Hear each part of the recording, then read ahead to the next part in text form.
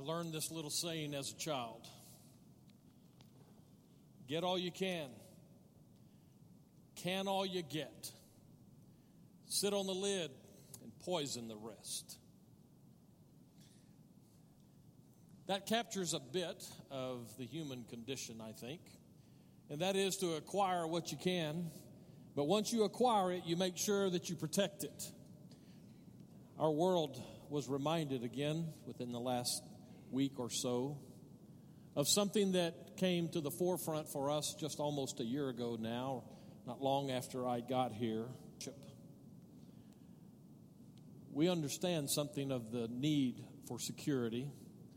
You probably noticed, and those of you who are watching by television, you may not see it normally, but typically on a Sunday we have a uniformed police officer outside just as a point of reference to remind people that we take the security of our worshipers in the highest level of seriousness.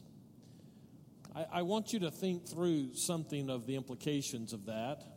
When we went to that practice about a year ago, I was contacted by someone and they wanted to talk about it. And their point to me was that we needed to make sure that we didn't abandon our trust in God by placing our trust in a security officer of some kind.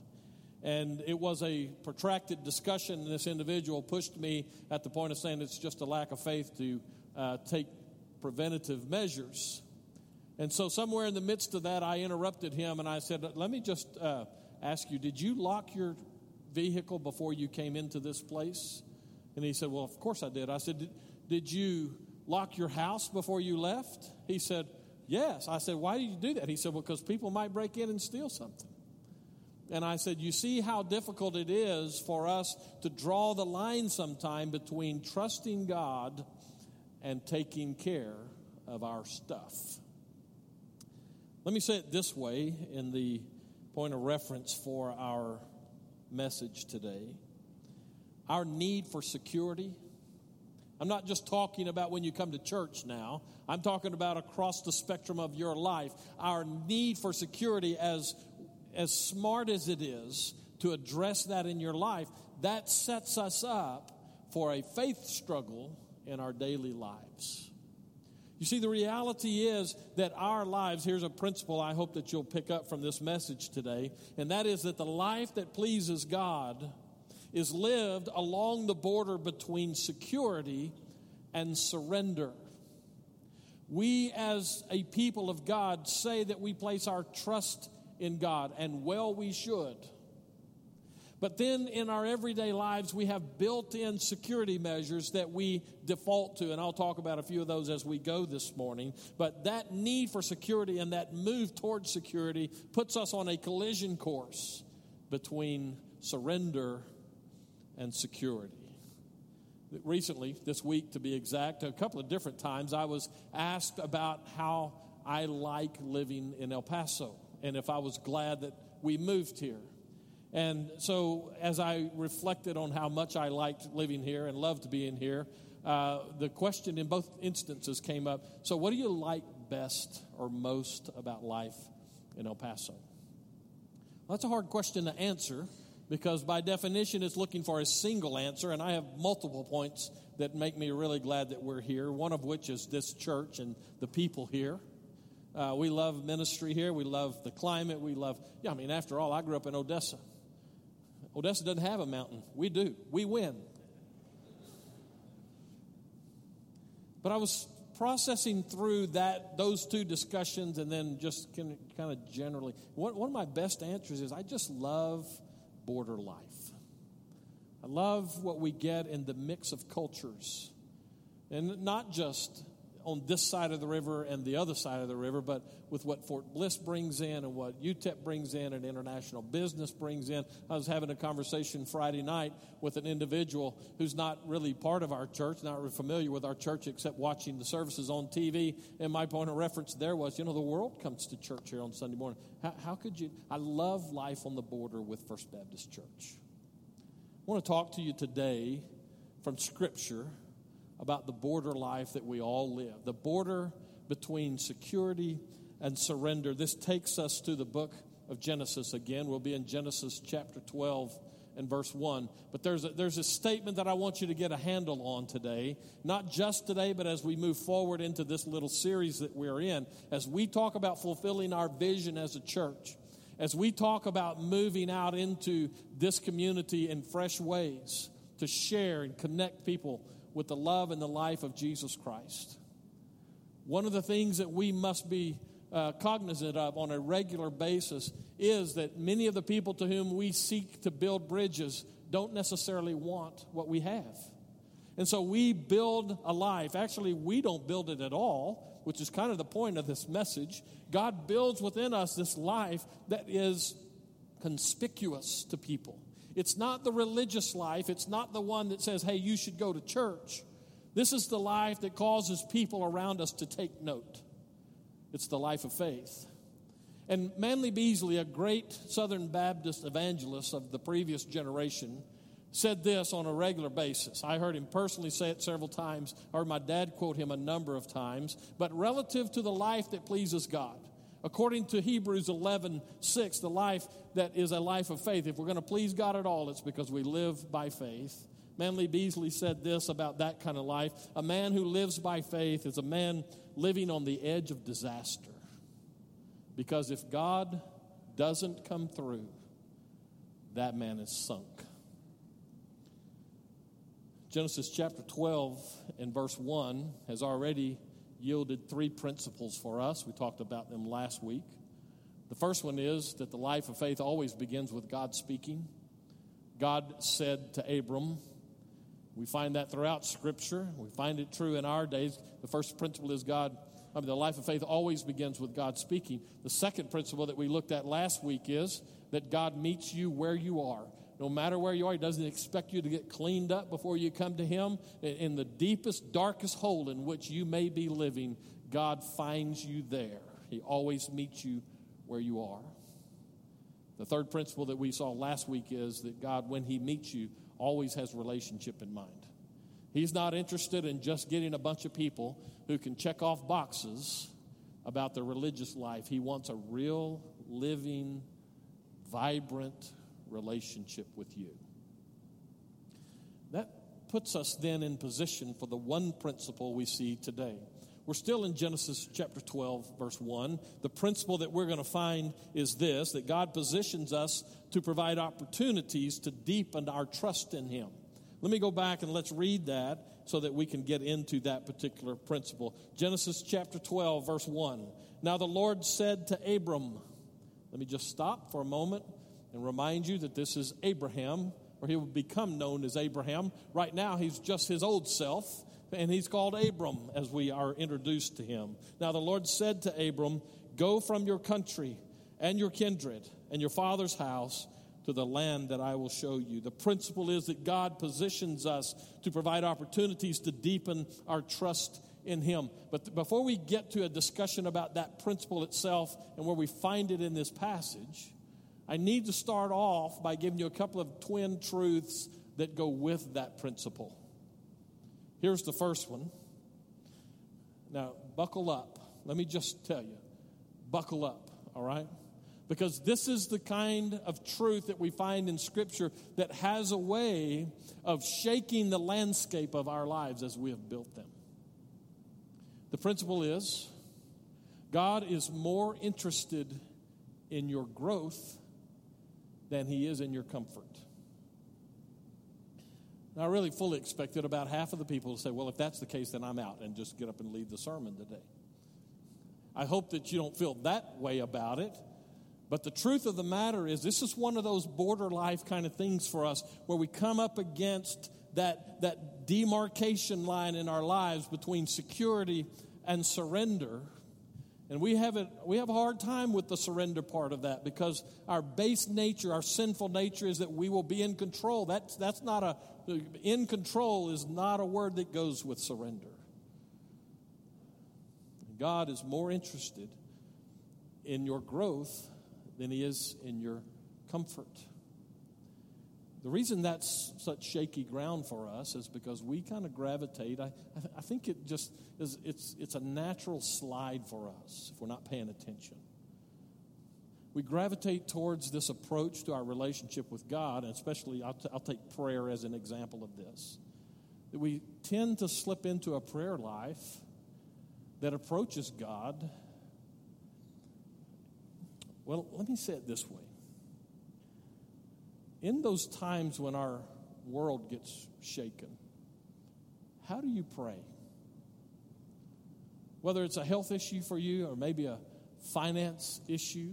By the way, how about that stock market in October this year?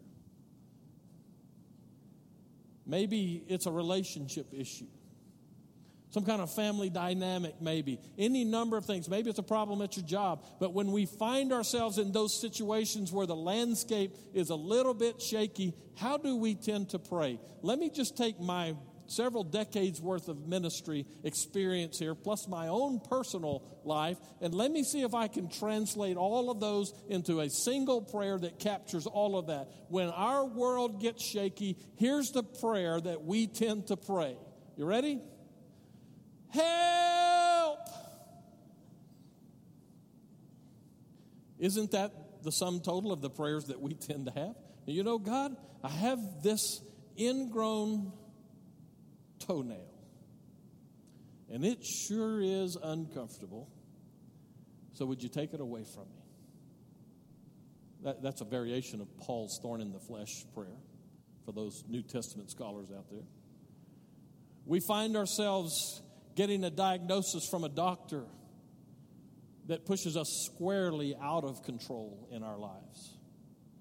And our prayer, not only for ourselves, but as others find themselves in that position, our prayer tends to be, God, we just, this is not a good situation. We just pray that you would heal them. Or maybe the prayer is, God, here I am again. I ran out of money long before I ran out of month, and I need help again. I'm not suggesting that those are prayers we should not pray. Please don't misunderstand that.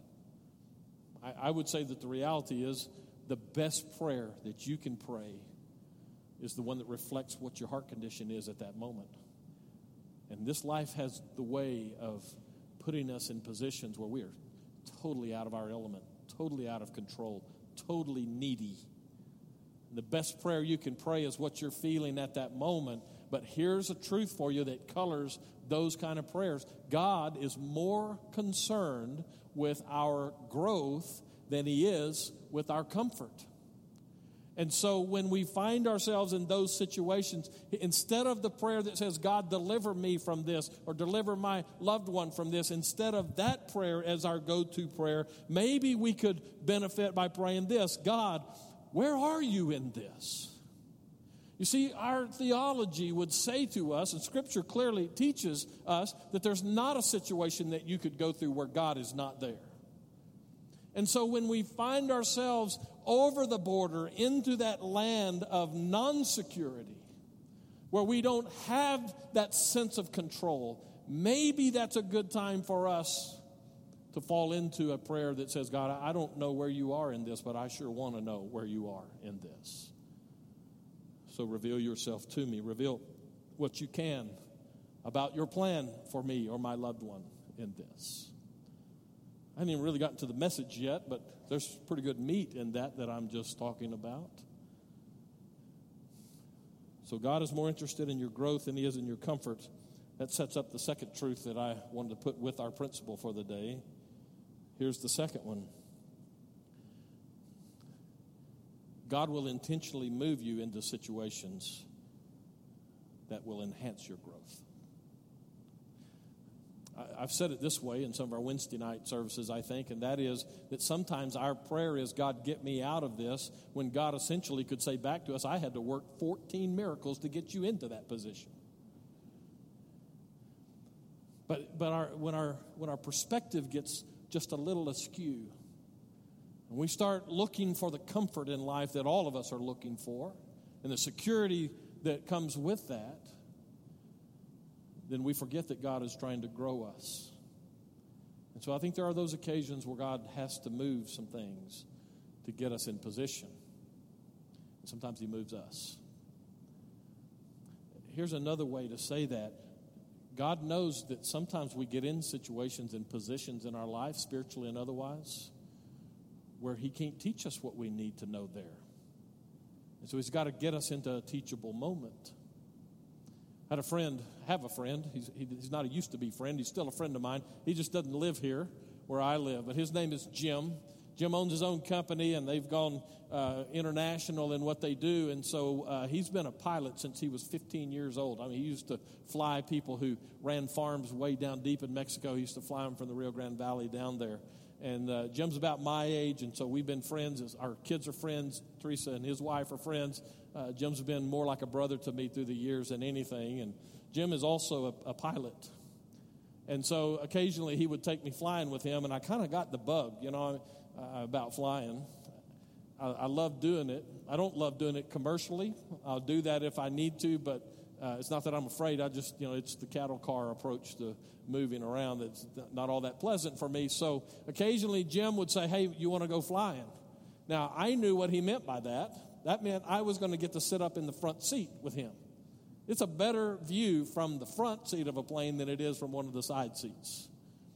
And so Jim would take me up, and he would have to get in some hours, or maybe we'd be flying to do some things for either church or his business. And I just got to where I love flying. I kind of caught the bug about flying, and he said, so you want to learn how? I said, yeah. He said, instead of just going straight to flight school, let me suggest that you do this.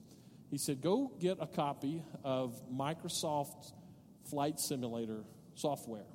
This was a number of years ago. I don't know if it's still any good or not. I don't have Microsoft product, stock, so I'm not suggesting you go buy it. I'm just telling you that's what he told me, because he said he would use that product whenever he was going to be flying to a location, an airport he had never landed in, and he said it was so precise that he could use that to shoot landings and that kind of stuff and be prepared so that when he went in a real plane, it was easier for him. Good enough for him, good enough for me. So I bought the program. I started flying. I was an incredible pilot. I walked away from every crash, and there were a bunch of them. And so Jim told me, you'll learn a little bit about it. He said, now you'll need to read the flight manuals that come with that program. I thought, who needs that? I'll just get on them. I'll just fly. And you know what? It was pretty fun. But one day I was with him in the plane, and I was telling him that I'd been doing that. He said, well, are you any good? I said, well, I probably, no. He said, you ready to fly? I said, yeah. He said, okay, you got the controls. And he just did his hands like that. He wouldn't let me land it. I asked him if I could land it, and he wouldn't let me do that. That's a lot more important, apparently, than just flying around up in the sky. You know what Jim knew and I figured out? I could be the world's best Microsoft Flight Simulator pilot sitting in my office at the house. It wasn't playing a game. It was really flying. But you get behind the controls of a real plane, and the stakes are higher. And the lessons are more important. And you learn things there that you never could learn sitting in an office at your house. God knows that about us, by the way. God knows that some of the lessons that we need in our own faith development are not going to be possible in a particular situation where we find ourselves, where we have found comfort. And so occasionally God will say to us, get up and move. Now, I'm not suggesting that he's going to tell you to do that physically, although he might. He did that with me and Teresa about a year and a half ago. But God regularly does that in our spirit. Whether it's our emotional, physical, intellectual health, certainly in our spiritual health, from time to time, God steps in and he says, you're not going to be able to learn what I want you to learn in that situation, so here's something new for you. And when he does that, it's life on the border between security and surrender for us. And it's a real fight. That brings me, in case you were wondering if I was going to get to the text, we're back to the text, Genesis chapter 12 and verse 1. And now the Lord said to Abram, go from your country and your kindred and your father's house to the land that I will show you. And we'll get to verses 2 and 3 later. But we need to deal with what we find in this particular place. The principle is that God positions us so that our faith grows. The life that pleases God is a life of faith. Abraham in Hebrews chapter 11 gets more space than anybody else. He's called the father of the faithful. And in this particular snapshot of his life, God steps in and God essentially says what I just finished saying, which is, you can't learn what you need to learn here, so now you're going to have to get up and go somewhere else. The word he uses there, that first part of chapter 12, where God is speaking, is a word that means to leave. It almost carries the thrust of abandon. God is saying to Abram, there are lessons for you. I have a plan for you, but you're going to have to leave in order to get there. Now, we'll find out as we get into verses 2 and 3 next week that God never calls you away from something, but that he's also calling you to something. But let's look at what he calls him away from in the time we have left. He says 3 different things. This leaving is a progression. It is a physical thing for him. It becomes more than that for him, though, and it also is the same for us. God first says, leave your country. That is, leave that area in which you have found your home. The confines of your country provide a certain level of security. I figured that out the first time I really went out of the country. I'd been to Mexico a number of times growing up in Odessa and other trips that our family had made kind of back and forth across the border. But the first time I ever really got away from the United States and the border with Mexico was about 10 years ago when I took a trip to Turkey. And as we were flying in, we'd been on the plane for 16 days, it felt like. And it was just, I was so ready to get off of the plane. And we began to fly in over that city of Istanbul. And it's very Mediterranean looking from the air.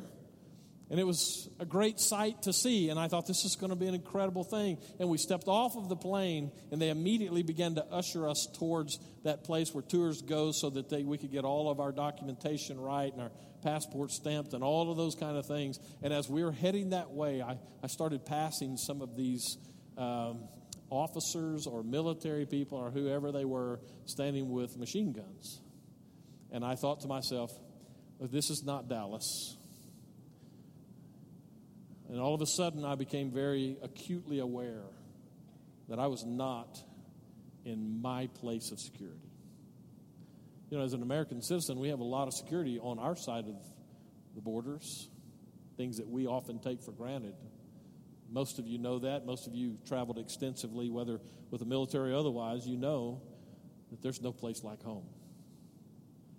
And God says to Abram, you're going to have to leave your country.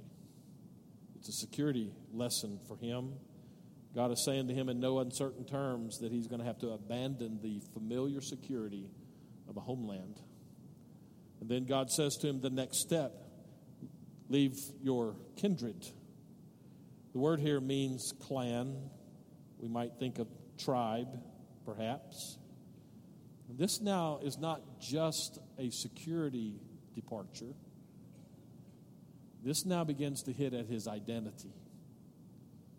There's something about being part of a group of people. It's a cultural thing. Part of my answer to those who asked me this week what I loved about living in El Paso the most gravitated towards my love for the culture, border life itself. After 20 years in South Texas along the border, we have a chance to come back to West Texas, where it's much better. But Abram, and sometimes we, have a security and an identity that comes from those people with whom we associate. Our clan, if you will, our tribe, they're our people. We know who we are. When my son moved from South Texas, where he had lived most of his life, to East Texas, every once in a while I would talk to him on the phone. I would say, how's it going? He said, Dad, these people are weird. I said, well, what do you mean? He said, all they want to do is go hunting. I said, well, that doesn't make you weird. It just makes them different because you didn't grow up in a culture where that's what you do all the time. And so he's settled into that area out there. By the way, he's the chef. He's coming for Thanksgiving. It's going to be a great Thanksgiving at our house. But you see, when we tie into our culture in that clan, if you will, our tribe, there's an identity thing that we don't have to worry about. We know who we are. We know who they are. We fit in together. That's one of the reasons we can do life together in those kind of circumstances. But to become an outsider, which is what God is saying to Abram, you're going to have to leave them, which means you're going to have to go somewhere else, and you will be the outsider. And as an outsider, if you don't fit in with them, who are you, really? God is asking something of Abram that's tough. But it hadn't gotten really tough yet, but it does with the third one. He also says, leave your father's house. This is the critical level of leave your security and leave your identity behind. In their culture, where the patriarch was the guy, and we all draw our identity and our security from the stability of the patriarch, God is saying to Abram, you need to leave that too and go to where I'm going to tell you to go. By the way, how's that for security? Just launch out. I'll tell you when you get there. Abraham may well have said, you're asking me to give up everything. You're stripping away every shred of my identity and security. Here's a burning question that I have. It's always good when you do Bible study to ask the question, okay, so what? So there's a story about a guy who lived a couple of thousand years ago. So what? What's the difference to me? Here's a good answer for you in that. Why is this important? Well, let me just throw another question out there. Why would God do this to him? Why would God say to Abram, you're going to have to leave everything about who you have been and who you are and where your security is, and you need to go somewhere else, and I'll tell you when you get there. Why would God do that? Now, the easy answer is to say, well, God did that so he could bless him. But we all realize that God could have blessed him right there where he was. He didn't have to go and leave all that stuff behind. But God told him to leave all that stuff behind. I would suggest to you that the reason God did that, at least part of the reason, was because God could not do with Abram there what he needed to. There were lessons that Abram needed to learn that he would never learn as long as he held on to his security and his identity.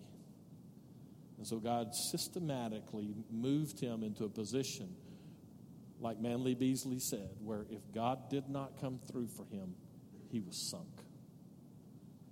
I'm going to suggest to you that God still operates that way with us. The reality is you can't even come to know Jesus as your Savior unless you experience that border between security and surrender. Because Jesus said, if you come to me, you have to give up everything. Deny yourself. Take up your cross and follow me. Jesus moves us into positions where he can teach us to trust him. That's the life. So as I close, let me just give you a couple of questions to consider. Who are you? How do you form your identity? You know, we do that in a lot of different ways. We may be at a place in our lives where we do that through our profession. And so we pour ourselves into this particular profession, and so that's we build our identity into that. It may be that our education is what we use for that, and so we go get all degreed up, have more degrees than a thermometer.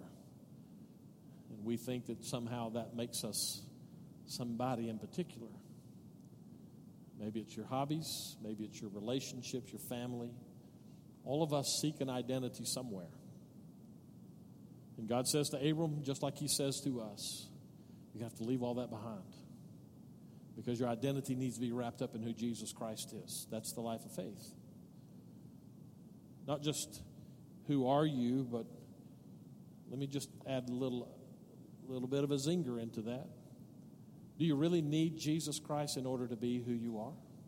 That identity that you've carved out for yourself, if Jesus were not part of that, would it change that identity at all? It's so easy for us to just kind of slip into a religious approach and we take God and we just kind of set him on a shelf and say, I'll take you out when I need you for those help prayers. But usually he's part of the landscape of our life, but not central to it.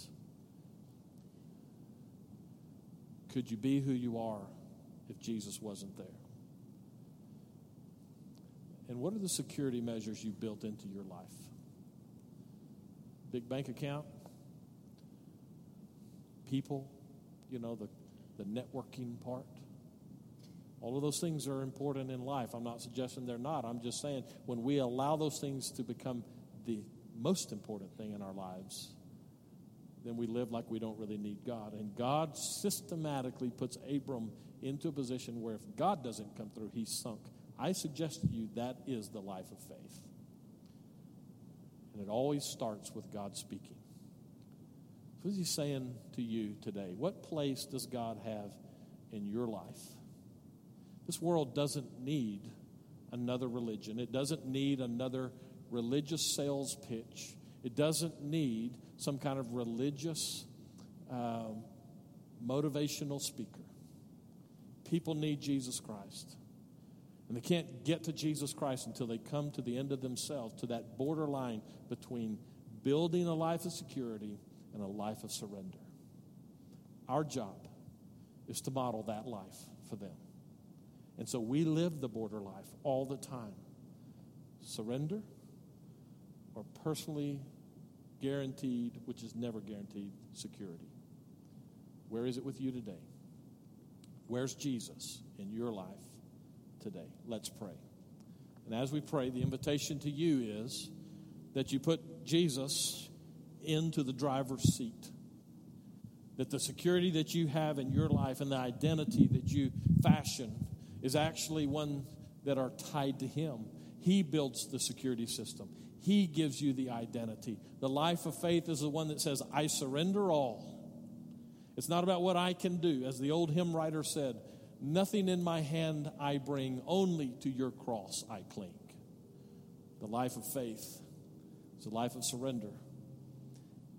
And the amazing thing is that when you surrender, you get an identity and a security beyond what you could ever build for yourself. If you're here today and you don't have that, this invitation is for you to respond to the invitation. So, Father, as we come now, we pray that you would use this time in our hearts. Challenge us, change us, grow us, help us to see the position that you're putting us in, and help us to respond appropriately. In Jesus' name, amen. Let me ask you to stand as we sing, You Come.